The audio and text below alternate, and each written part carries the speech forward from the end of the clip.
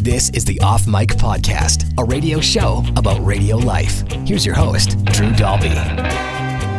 This is David Kaye, and I am a voice monkey, for lack of a better word. Voice professional, voiceover person, actor. I kind of like the idea of having business cards that say voice monkey on them. Yeah, I think it's been taken. I don't want to actually use that. Now, before you became voice actor, voice professional, voice monkey, you actually got started in radio. Where was the first inkling for you that radio would be a cool thing to do? I was doing announcements at high school at Kenner Collegiate in Peterborough, Ontario, and it was the year I think it was 12th grade, I think, 11th or 12th. And I had been talking to the morning man, John Mariacine at CKPT Radio. Worst call letters ever in the world. You can't make them sound cool, ever. And I was working in a pro shop part-time at the YMCA and selling squash rackets. And that's how I get into that sport, by the way. But he used to come in all the time to the Y. I used to talk to him. And I said, that's John Mariacine. He was a big celebrity in town, you know. And I was quite interested then. And I said, look, is there any chance to come over? I think we got into a discussion about radio, and I'm doing the announcements at high school, you know, the morning announcements. And he said, sure, come on over and meet Rick Johnson and some few of the people over there. And I did. I had no idea. I just wanted to go and say hello, and I was interested in radio. I was always interested in media for whatever reason. And they set me down in a little studio, and I remember the cassette recorder, the tape machine, which it's so ancient now, it's hilarious. But they press play and record and have me speak into it and read some copy. And I got a job doing overnights on weekends, and that was horrible. But somebody gave me a shot. They gave me a shot, and I got to learn a few things, and that's how it all started. Yelled at by the engineer a lot for doing stupid stuff. I used to fall asleep to the Robert Klein radio show at 3 a.m. The records would, listen to me how old I am. The records. They would run out, and I would be asleep, and you'd wake up to this dead air. That was such an evil thing back in the day. And that's where it started, Peterborough, Ontario at CKPT. That's where I got the radio bug and just fell in love with it. You must have had a hell of a voice on the announcements to get a gig based on a couple of copy reads. I have no idea. I was awful. I mean, really, in this industry, all it takes is one person to think you have a shot or give you a chance, and I didn't really know what I was doing. I have a cassette tape. My mother still has it, and she's coming out to LA to visit, and I was actually going to try and get her to bring it. And it's when I was 7 or 8 years old, and it's me in my bedroom. I had Army men and the radio, and those are my two hobbies. And I set up the radio, and every time a song would come on, I would turn it, I would press play and record that. But so every time the announcer came on the radio, I would turn him down and do my own thing. It's like, this is Dave Hope at CKPT. And it was, I used to mimic the guy on the radio, and my mom still has that. And it's funny enough that sort of was a precursor to what this thing would end up becoming. So who knows, man? I don't know. Maybe it's in the stars. So while you were doing the overnights, you were talking about running the records of some of the syndicated shows and stuff like that. Did you get to crack the mic open yourself? Oh yeah, I remember my first break.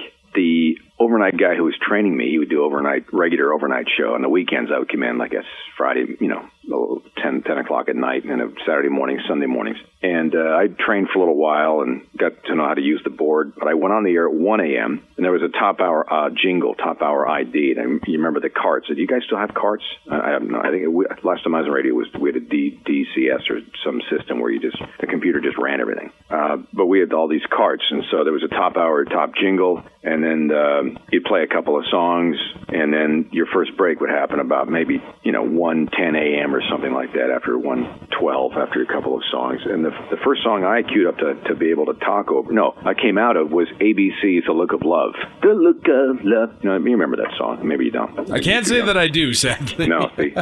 I'm old now. But ABC's Look of Love, and I couldn't read the cart. I was kind of squinting, and I was down to my right, and I was really nervous and shaking, and I think the first break was something like, okay, all right, that was Abe and The Look of Love. I couldn't see. I thought it was an E. And I said, all right, I was using my own name at the time. It was Dave Hope, and this is CKPT. And I hit the next song, and it was just the worst ever. You don't still have that tape, do you? I wish I did. I honestly wish I had it somewhere. And of course, my mother calls up. Your grandmother and your father were all listening. Your sound's so great. Your mother is proud always. No matter what you do. Mom, I'm terrible. I suck. And that's how it started. And I had a lot of radio heroes. I remember growing up in Peterborough, Ontario market, and of course, I was always a big fan of Mike Cooper and 510 Stupid Joke of the Day on CFTR. I used to listen to CFTR and John Records Landecker and Tom Rivers and Jeff O'Neill. 680 CFTR. I'm Jeff O'Neill. I used to listen to those guys, and they were like my heroes. And John Major just became a VJ on Much Music. It was the early beginnings of that whole thing. And he was on Chum at the time, too, I think. And I remember writing to him. Yeah, I know what I wrote. I still have that letter somewhere hanging around. John has since passed away, which is weird to me. I guess I basically had goals. I want to work in Toronto. I'd love to work one day at Chum. I'd love to work. Yeah, I had these big dreams, and I was looking for advice and somebody to answer back. And he wrote me a really great letter back. And it takes maybe one person just to say okay and hire you, but it also takes just one person to give you confidence and say something, even though they don't really know you. They give you a bit of confidence. They think, yeah, maybe I can do this. So his letter back to me was, and I never got a chance to personally thank him for that, which is a real drag. I think he was ill with cancer or something. I can't remember, but those type of people, will pop up in your life, and these little light bulbs will go off, and thanks to them, they sort of set you on this road. And in turn, I get emails all the time, every day, and to the point where you're exhausted. I don't know what to say. I don't know how you get in the business anymore. There's no magic bullet. It's sort of, if you want to do it, then you'll find your way. That's kind of the answer I have at the moment. Because back in the day, how did you get your gig? I mean, we used to send out cassette tapes and air checks and stuff, and to program directors all over the place, and that would sort of get us in the door. I don't know how it happens now. That's pretty much still standard operating procedure. You go to a radio school, or though some don't, and then you throw together some really awful tape because you still don't really know what you're doing, and you hope that somebody hears some glimmer of hope in your voice, and then they mold you from there, and then you just hope to bounce from job to job until someone tells you can't do it anymore. Yeah, that's true. Yeah. It's a lot of fun, right? I mean, I went through, it was Peterborough and then Brockville. We called it Brock Vegas. A small little town. I did mornings there. You didn't go from overnights to mornings, did you? No, I think I did evenings for a while. Peterborough, I was there on the station for 4 years or so. I started when I was 17 years old. I think around 21, I got a job as a morning man in Brockville. Brock Vegas. And that was while I lived in this little apartment, and I used to have to leave Peterborough. My girlfriend, who's now my wife, we've been together for a long time. I remember punching holes in the wall when I get home on a Sunday night. It was just miserable having to leave. But Brockville was kind of fun because I had a chance to do mornings. I remember getting a speeding ticket one morning because I was notoriously late. The overnight guy with the last song would be running, and I would literally walk through the door. And one morning, I noticed behind me, whoop, whoop, it was the OPP. I haven't said that in a long time. Ontario Provincial Police. And I was in a panic. I said, I'm on the radio. I'm doing a show. Could you follow me? I mean, I'm just down the road. And he said, all right, get in your car. So he followed me, and he actually came into the studio during my first break. And it was CFJR morning. It's a morning show. I think I was David Kaye at the time, or I don't know who I was. And I said, and Constable Smith. And he's about to write me a speeding ticket. So here's Madonna. And that's how it went there. That's a great break. It sucks to get a speeding ticket, but in terms of radio, you can't script a bit better than I had to get the guy to follow me. He's writing the ticket right now. That's right. I realized afterward that was awesome. Although at the time I was pretty freaked out. Oh, of course. We used to give out great prizes at that station, like call now, be the 100th caller, and we'll get you a 6-pack of Pepsi. It was awesome. Didn't have a lot of sponsors back then. You should have tried to bribe Constable Smith with a 6-pack of Pepsi. You might have been able to Yeah, get I could have out of done that. Hey, listen, I got some donuts from the House of Sweets in the back there and a 6-pack of pop. The donuts might have got you in more trouble. Yeah, maybe. Looking back on it. Yeah. But from there, then I went to country radio and got hired in London, Ontario. I had no idea about country. I didn't ever listen to country. I couldn't tell you who was what. I think I knew who Kenny Rogers was, literally. And they hired me in London, Ontario at BX 93 and had 4 great years there. I met a lot of great country stars before they were famous, like Randy Travis and Steve Warner, Reba McEntire. I remember a really, really stoned, what's his name, Merle Haggard. I had a group of people with me. I gave out a prize. I was in charge of about 12 people who won tickets to see Merle Haggard and Conway Twitty, and I brought them all to where the London Knights Hockey Club played. I can't remember the name of the gardens or what it was. And that's where the show was. And we were backstage passes in a meet and greet. So we were there a few hours before the show, and we were there for Merle Haggard's sound check. And we were all outside hockey arenas are like. It's all cement and stone and it's cold. And we're waiting in the foyer there. And in walks Merle Haggard. And he kind of opened the door, kind of flew open, and right away I knew he was hammered or something, because he walked right by us, and the only thing he said was, and then he walked out to the stage. And I said, all right, Merle Haggard, everybody.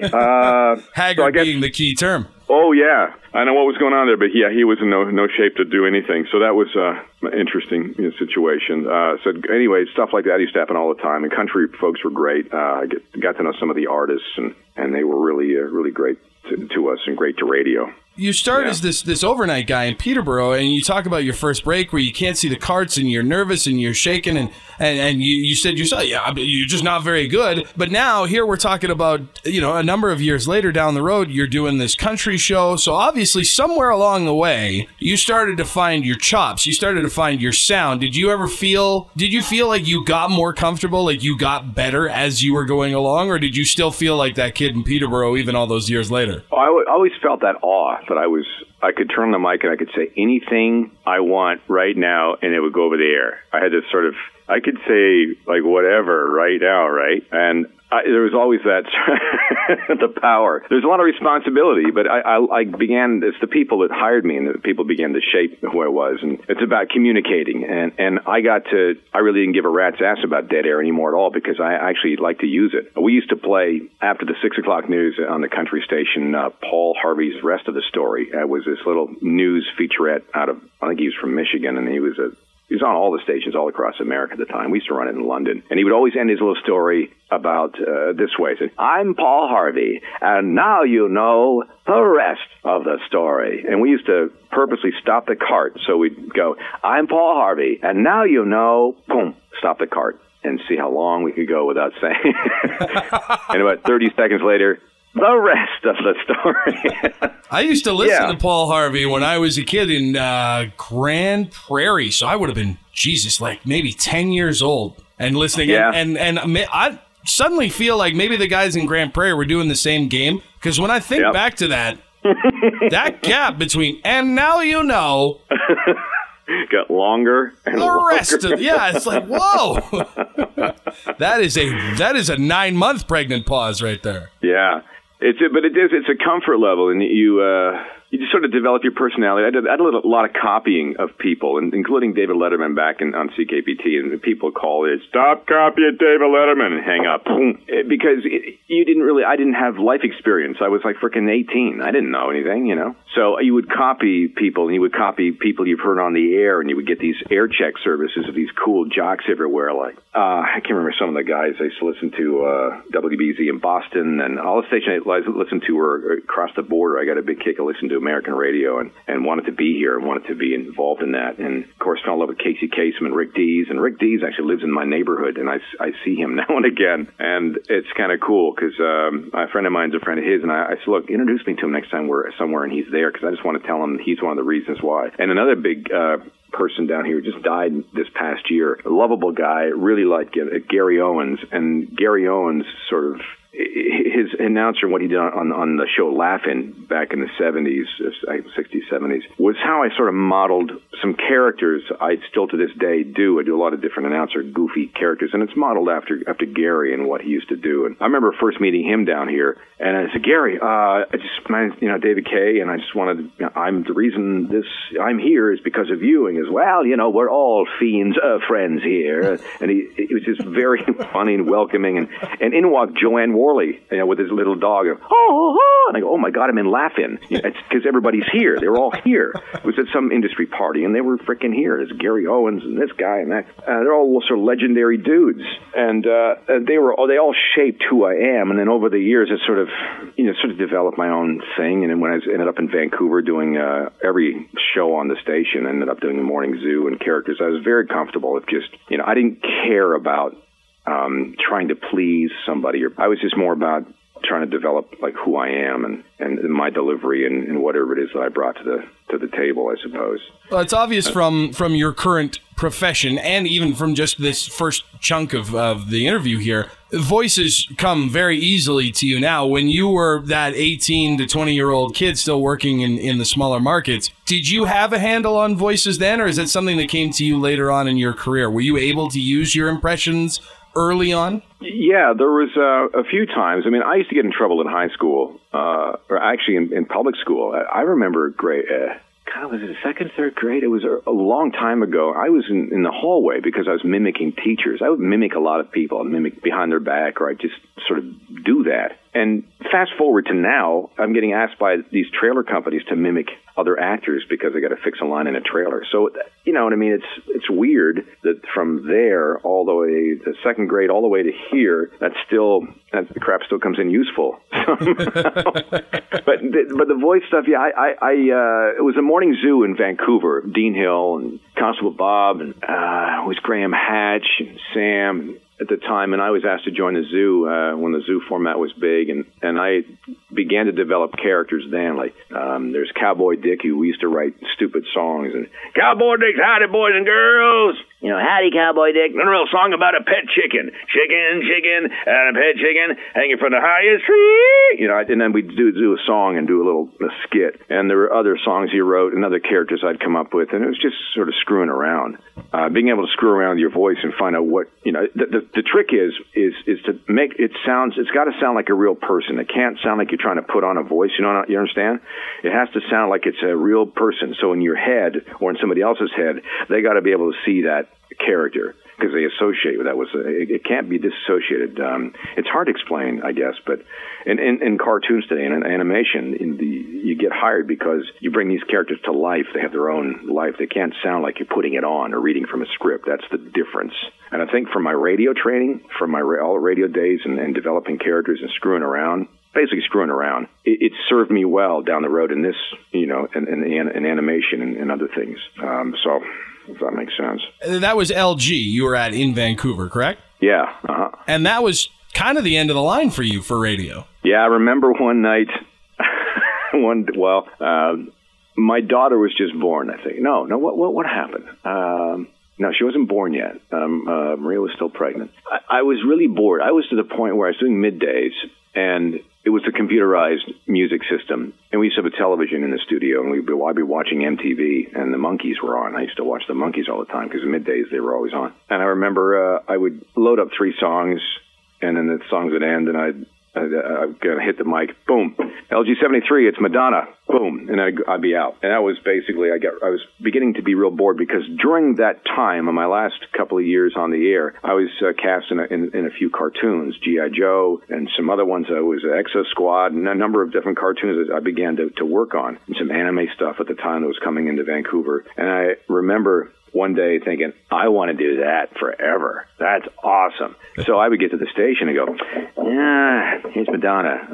I was getting bored, and it wasn't good for me or anybody else. And so I remember Chris Pandoff at the time, it was a GM at LG, and brought me into the office and said, you don't really want to be here, do you? I said, nah, not really.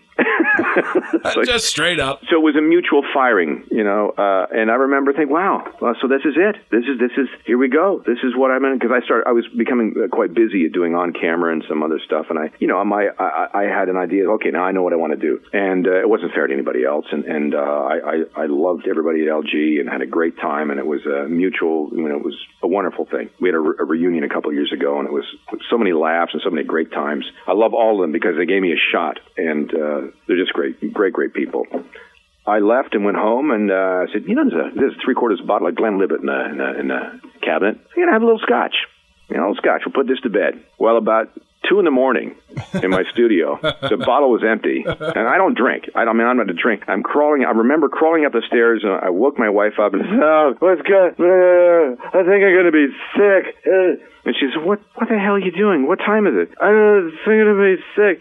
Oh, God. And then, of course, I fell asleep and don't remember even getting into bed. Woke up the next morning, and I called my good buddy, Greg. I said, hey man, look, I'm kind of concerned. He goes, well, what's the matter? Well, I finished off some scotch last night. How much did you have? Well, it was a lot, 3/4 of a bottle. And he started laughing. I said, well, I don't know.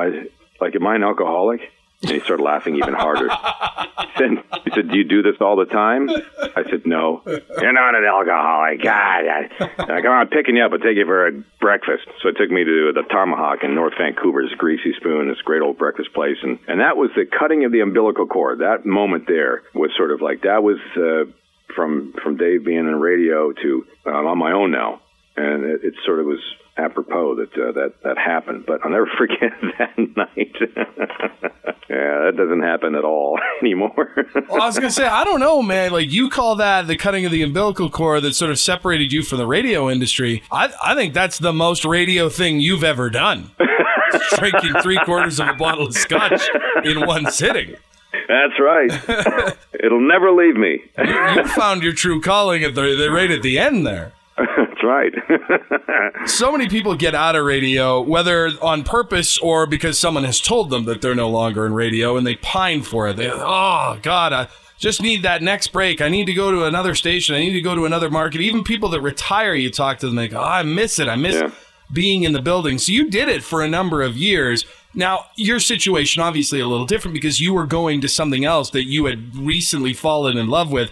Since that last day that you barely remember of your time at LG, have you ever thought about what it would be like to go back, or is it a clean break? Yeah. Oh, yeah, I did. I remember going back to this reunion a couple of years ago, the LG reunion of 1006 Richard Street, where CFOX began, and LG was for years. Now it's an apartment building, which makes me feel old because that stuff happens when you're old. I know that used to be a radio station when I was young. Now it's a goddamn apartment building in a parking lot. You do that stuff. I went up to visit Vancouver and saw everybody, and then the next day, Dean said, "Why don't you come over and come over on the show?" Because he's working. Dean Hill is on afternoons over at CFMI. And I said, yeah, man, that'd be awesome. It'd be fun. So, yeah, come on up. So I went up to the tower, and I got behind the mic, and Dean was there, and it just kind of felt like, wow, this is like old times. This is cool. And I was really relaxed, and I really wanted to be there. And I was there for about an hour and did a few breaks and talked about a few things. And I left thinking, that'd be cool to do that again. We should all get together and do the zoo again somewhere, do some kind of a special reunion, like on the air, and do like stuff. So you sort of salivate for that. Because I think the older you get and the more you remove from it, the more comfortable you are. So I keep thinking, it'd be kind of fun to do it like a radio show now. And that, to the point where I've installed a second mic and an arm in here in my studio here at home. And, we want to start to get together a podcast and do a radio show, bring in some of my buddies who are in a lot of cartoons, some like Tom Kenny or DiMaggio, who does Bender on Futurama, and bring in a stack of their favorite songs, and we'll talk back and forth and, shoot the breeze and play some tunes. So I do still have that thing. It's still there. I will vouch for one thing. Nobody listens to podcasts. Well, it's for us. It's for us. We've had a lot of guests on this show that actually think that radio stations will either become podcast heavy or die in the face of the podcast. Do you think that that's as someone has kind of that old school mentality? I think things just evolve. Look at television. Now I'm binge watching and losing sleep and feeling ill the next day because I couldn't put down in the last episode of I don't know, something's popular. Game of Thrones. Game of Thrones. So things evolve, and it's just they will anyway. So whatever radio turns into, it's still strong, still powerful. It's still a way to get the message out. I mean, Ryan Seacrest here on Kiss FM is still a big station. A lot of talk stations, KFI. I mean, they're doing okay, in this market. Yeah, there's still it's not like it used to be, but it's still part of the whole thing. Wait, Ryan Seacrest is on a station down there? Oh, he's on Kiss FM mornings. He's been doing it for a long time. He does afternoons and weekends on a show out here in Regina. I could have sworn he was living here in Saskatchewan. Yeah, he does his records his show. He's a money making machine. Of course, he's working at the E Network and all his reality shows and stuff. But he's a smart businessman, and his station does well. He's the Nickelback of entertainment. We all want to hate him, but only because he has more money than we do. That's a good one. I want to go back to, you're done at LG. Even the final days of LG, you mentioned that you recently booked a couple of gigs voicing shows like G.I. Joe and stuff like that. So obviously you'd been doing a lot of voice stuff with the zoo and on your show and in Vancouver. When did you really decide, I wonder if I could make money doing this voice thing? Somebody told me I couldn't.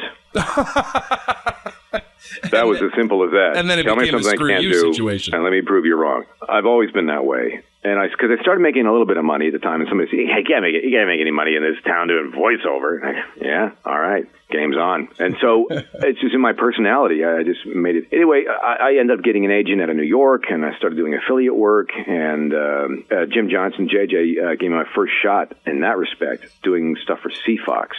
99.3 to Fox. I was the voice of the Fox for a while. That was my first gig. And I made a bunch of chocolate K's or something, or a cake. I can't remember what the hell it was. I dropped them over to UTV in Vancouver. And that was a big hit. And that essentially got me a gig over there being the announcer for television. So I thought, well, okay, if I can replicate this, over and over, how many stations? And so I got a map, and I put a map up on my studio wall back when I was living in North Vancouver, and I put little pins in it and see where I was, where I wanted to be, and just started marketing. And that's how that started, just developing a gaggle of stations around North America. So I figure if I'm in the business, if I could get just a group of stations together, this many stations, then it would free me up to do this, and I could do this. And so I had a base. I had this income coming in, from stations. And so I began to do that. And then, the exposure that William Morris got me at the time, I'm no longer with them. I was in New York and across the country, and they grew the stations significantly.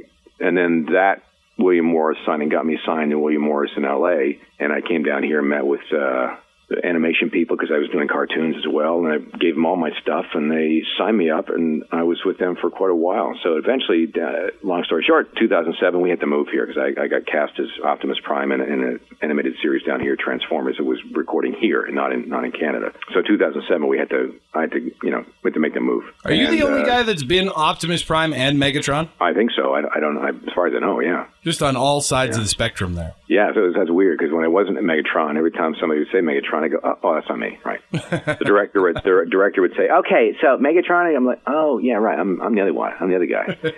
Was G.I. Joe the first big booking for you? Yeah, I think so. It was, yeah, General Hawk. Yo, Joe! I still have the toy. I have a few toys, the talking ones. They don't sound anything like me. You press the button. Yo, Joe, yo, Joe.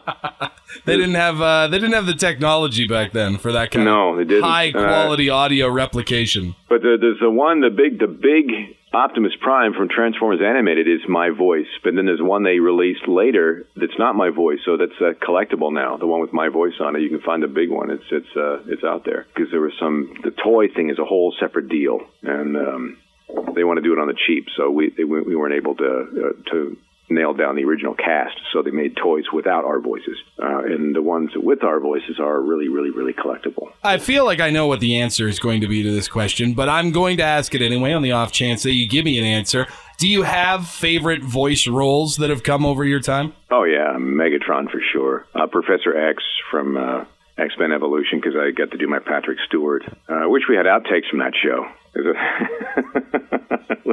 We had some weird, Storm. Yeah, Storm. Come sit on Daddy's lap, Storm. Yes. Never mind, Logan. He's busy. Yeah, I mean, it was just stuff like that. I don't know. It's the sort of thing that would be great as an extra on the DVD, but maybe for that audience, maybe not. Yeah, maybe not. Yeah, for sure. But there's been a bunch over the years, and I've had a ton of fun. The latest one has been a ton of fun. Is the Ratchet and Clank series, and they're making a freaking movie out of it, which I'm thrilled as all get out. I hope it does well. It looks great. It looks really great. And I've been playing the robot Clank from that Ratchet and Clank video game series for years. And then it was a few years ago they said, hey, we're doing a movie. What do you mean like a movie? Like a movie? Yeah, like a movie, a feature film. You mean like a big film? Yeah, a big film. Wow, really? They want me? Well, you're Clank. Okay, well, I'm in. Where do I sign? Give me a pen before they change their mind. So now Paul Giamatti's in it, Sylvester Stallone, and I used to joke a long time ago, the only reason I'll get into a movie, Sylvester Stallone will be, and anyway, he's in it. So Stallone's in it, Giamatti's in it, Rosie Perez, who else is, John Goodman, and my partner in crime, James Arnold Taylor, he plays Ratchet. So that movie is April the 23rd, I think, it's a big red carpet. As far as I know, that's a world premiere. So it should be interesting to see how that comes out. So you've done cartoons, you've done anime, you've done video games. Is there anything left? Is there any corner of the voicing market? You've done radio and television and commercials. Is there a corner of this industry that you haven't got into that you're like, if only I could get my thumb in that pie? Well, the movie trailers was the last one, and I'm starting to finish on there's a few trailers out now. So that's the pie that I want to stick my thumb in for a long time. It's a tough one to crack, and I'll tell you, there's a trailer out there on YouTube right now. You can go to the website and check it out. It's on there. It's The Secret Life of Pets. And then there was a Christmas one I finished on recently, and there's something else happening. But the trailer is, my mentor is Don LaFontaine. When I moved down here, we had Don actually come up to Vancouver and do a workshop for working professionals in the VO industry up there. And that wasn't long. It was a year after that he died. And I remember being in Vegas with our family. We were coming across through Apple Valley and down the grade so we could just pick up the AM station, the news station in Los Angeles, and I hear that the announcer come on and say, and Hollywood voiceover legend Don LaFontaine is done. I go, oh my God. So that was a real treat to be able to get to know Don for a while and his wife. And I remember him telling me once, he said, you should be down here. You should be doing this. You can do this. It's you telling me Daddy's got to do what Daddy's got to do, and you got to move to LA. I go, oh, okay, Don. So I guess that's it. And your mentor says things like that. And his name's Don LaFontaine. You kind of have to listen. So and I'm thrilled to be anywhere near that industry because it's a real tough nut to crack because there is a wrong way to do it. A lot of voiceover commercial work or cartoons, there's your take on it, and there's things you can't do, and you have to be skilled at it. But trailers is one of those things. It's changed over the years. It used to be way more difficult. I like it that it's difficult. It should be difficult, but there's a proper way to do a trailer, and a lot of stuff I think sometimes on the air these days, Don would turn over in his grave if he heard it. It's just changed a little bit, but it is very tough to do and tough to finish and get to know people. It's a very small little circle. I've been scratching trailers now for 5 years plus, and finally beginning to be asked to scratch, be asked by trailer companies and go to finish on them. So it takes a while. Well, this actually, it ties into something that I really wanted to ask you about, because I was going to ask you, I want to get into, what you think about the industry as it is now and how people from radio can look to make that transition. But one of the things that's out there now is these websites that have popped up, like freelance.com or whatever it is, or the big one is Fiverr, with the $5 website where people are selling voiceovers for $5. And it's like, you send me a script of 100 words and I'll send you an MP3 for just $5. And then there's some negotiating beyond that. But there are people who are on there that'll say, I'll record anything you want in my movie trailer voice for just $5.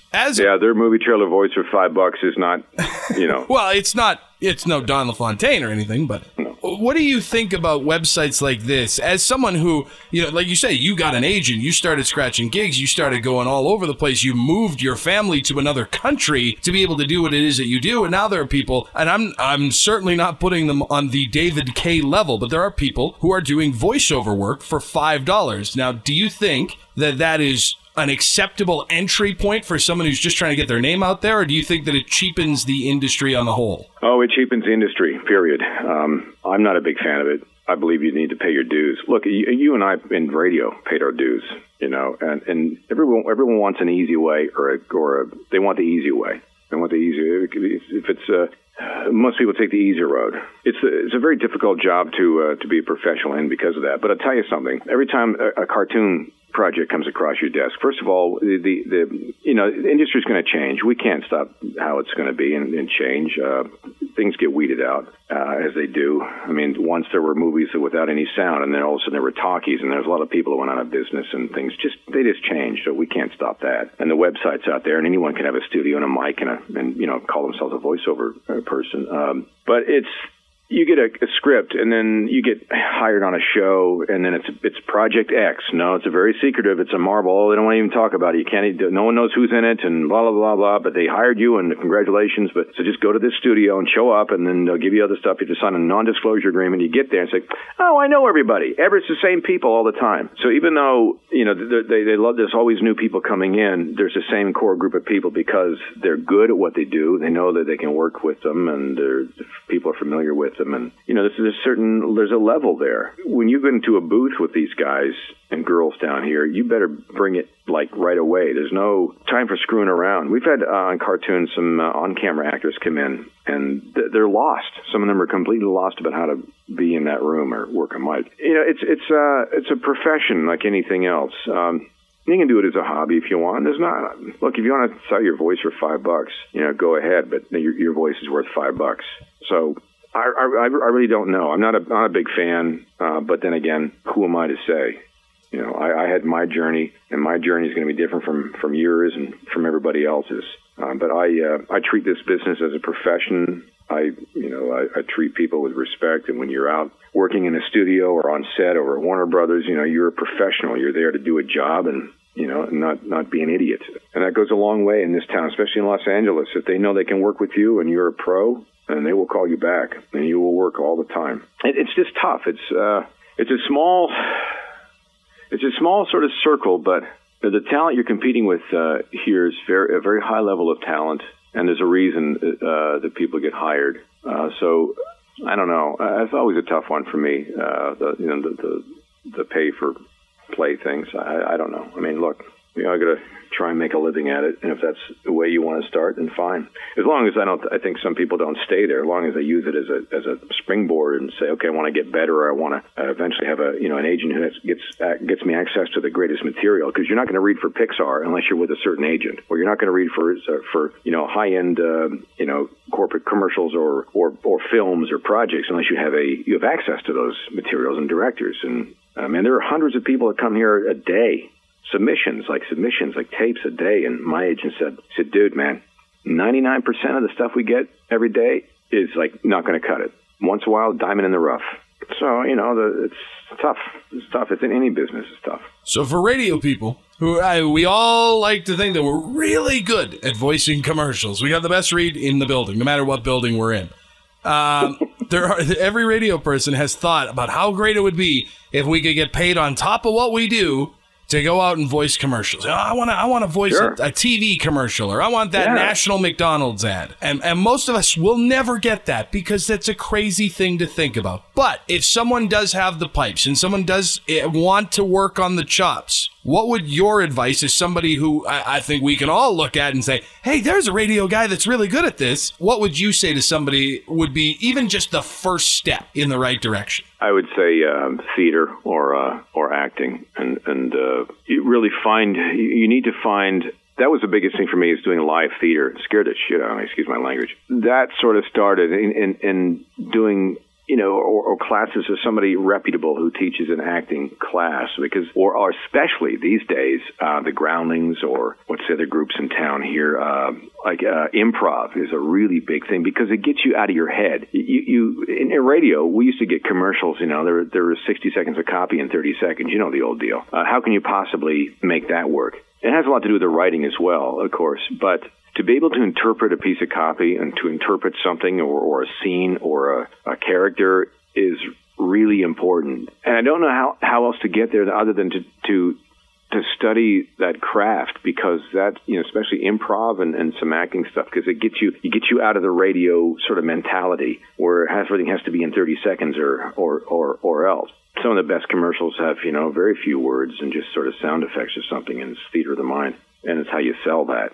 So that would be my first advice: is to get out of the radio mentality and get out of your head and get out of yourself and find out who's in there. You take acting stuff like that and take courses and things. It gets you start figuring out who you are from that, because you have to play these other people and you start studying how people talk and how people. It's a study in humans. If you go to Vegas for a weekend and sit there with a drink at a piano lounge and just watch and listen to people walk by, you're going to get everything.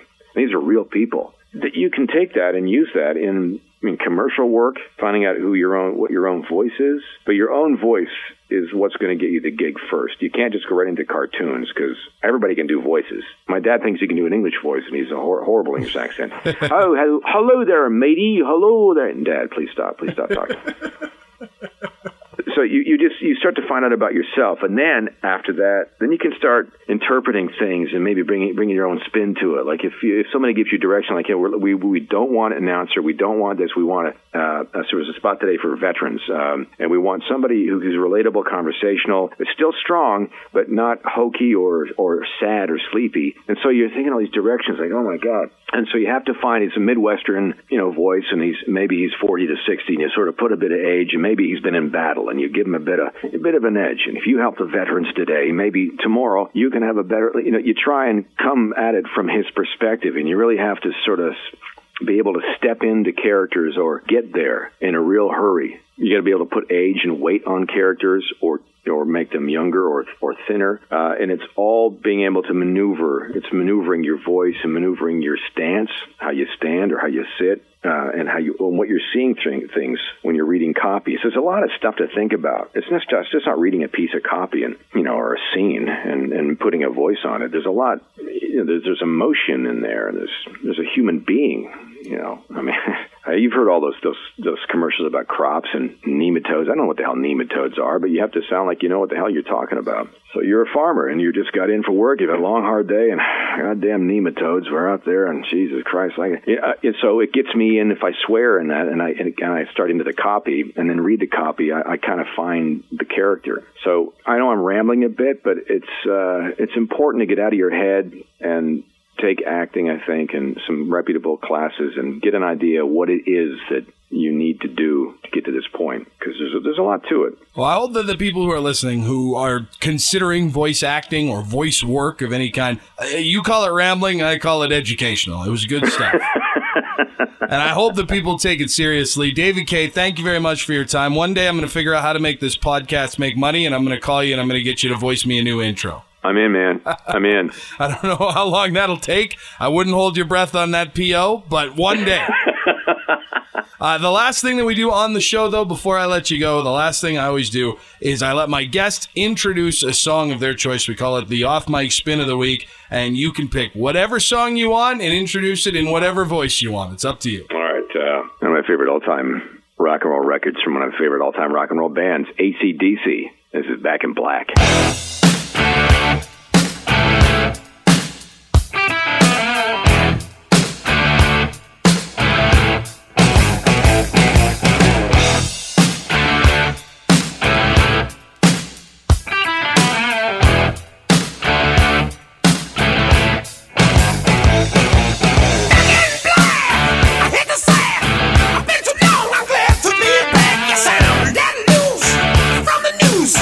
That's kept me hanging.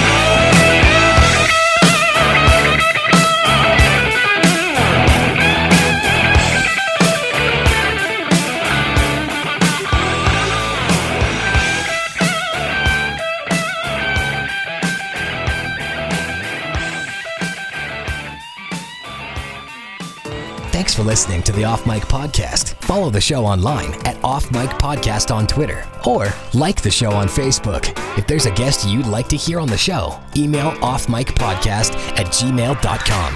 The Off Mic Podcast is a part of the Dalby Radio Network.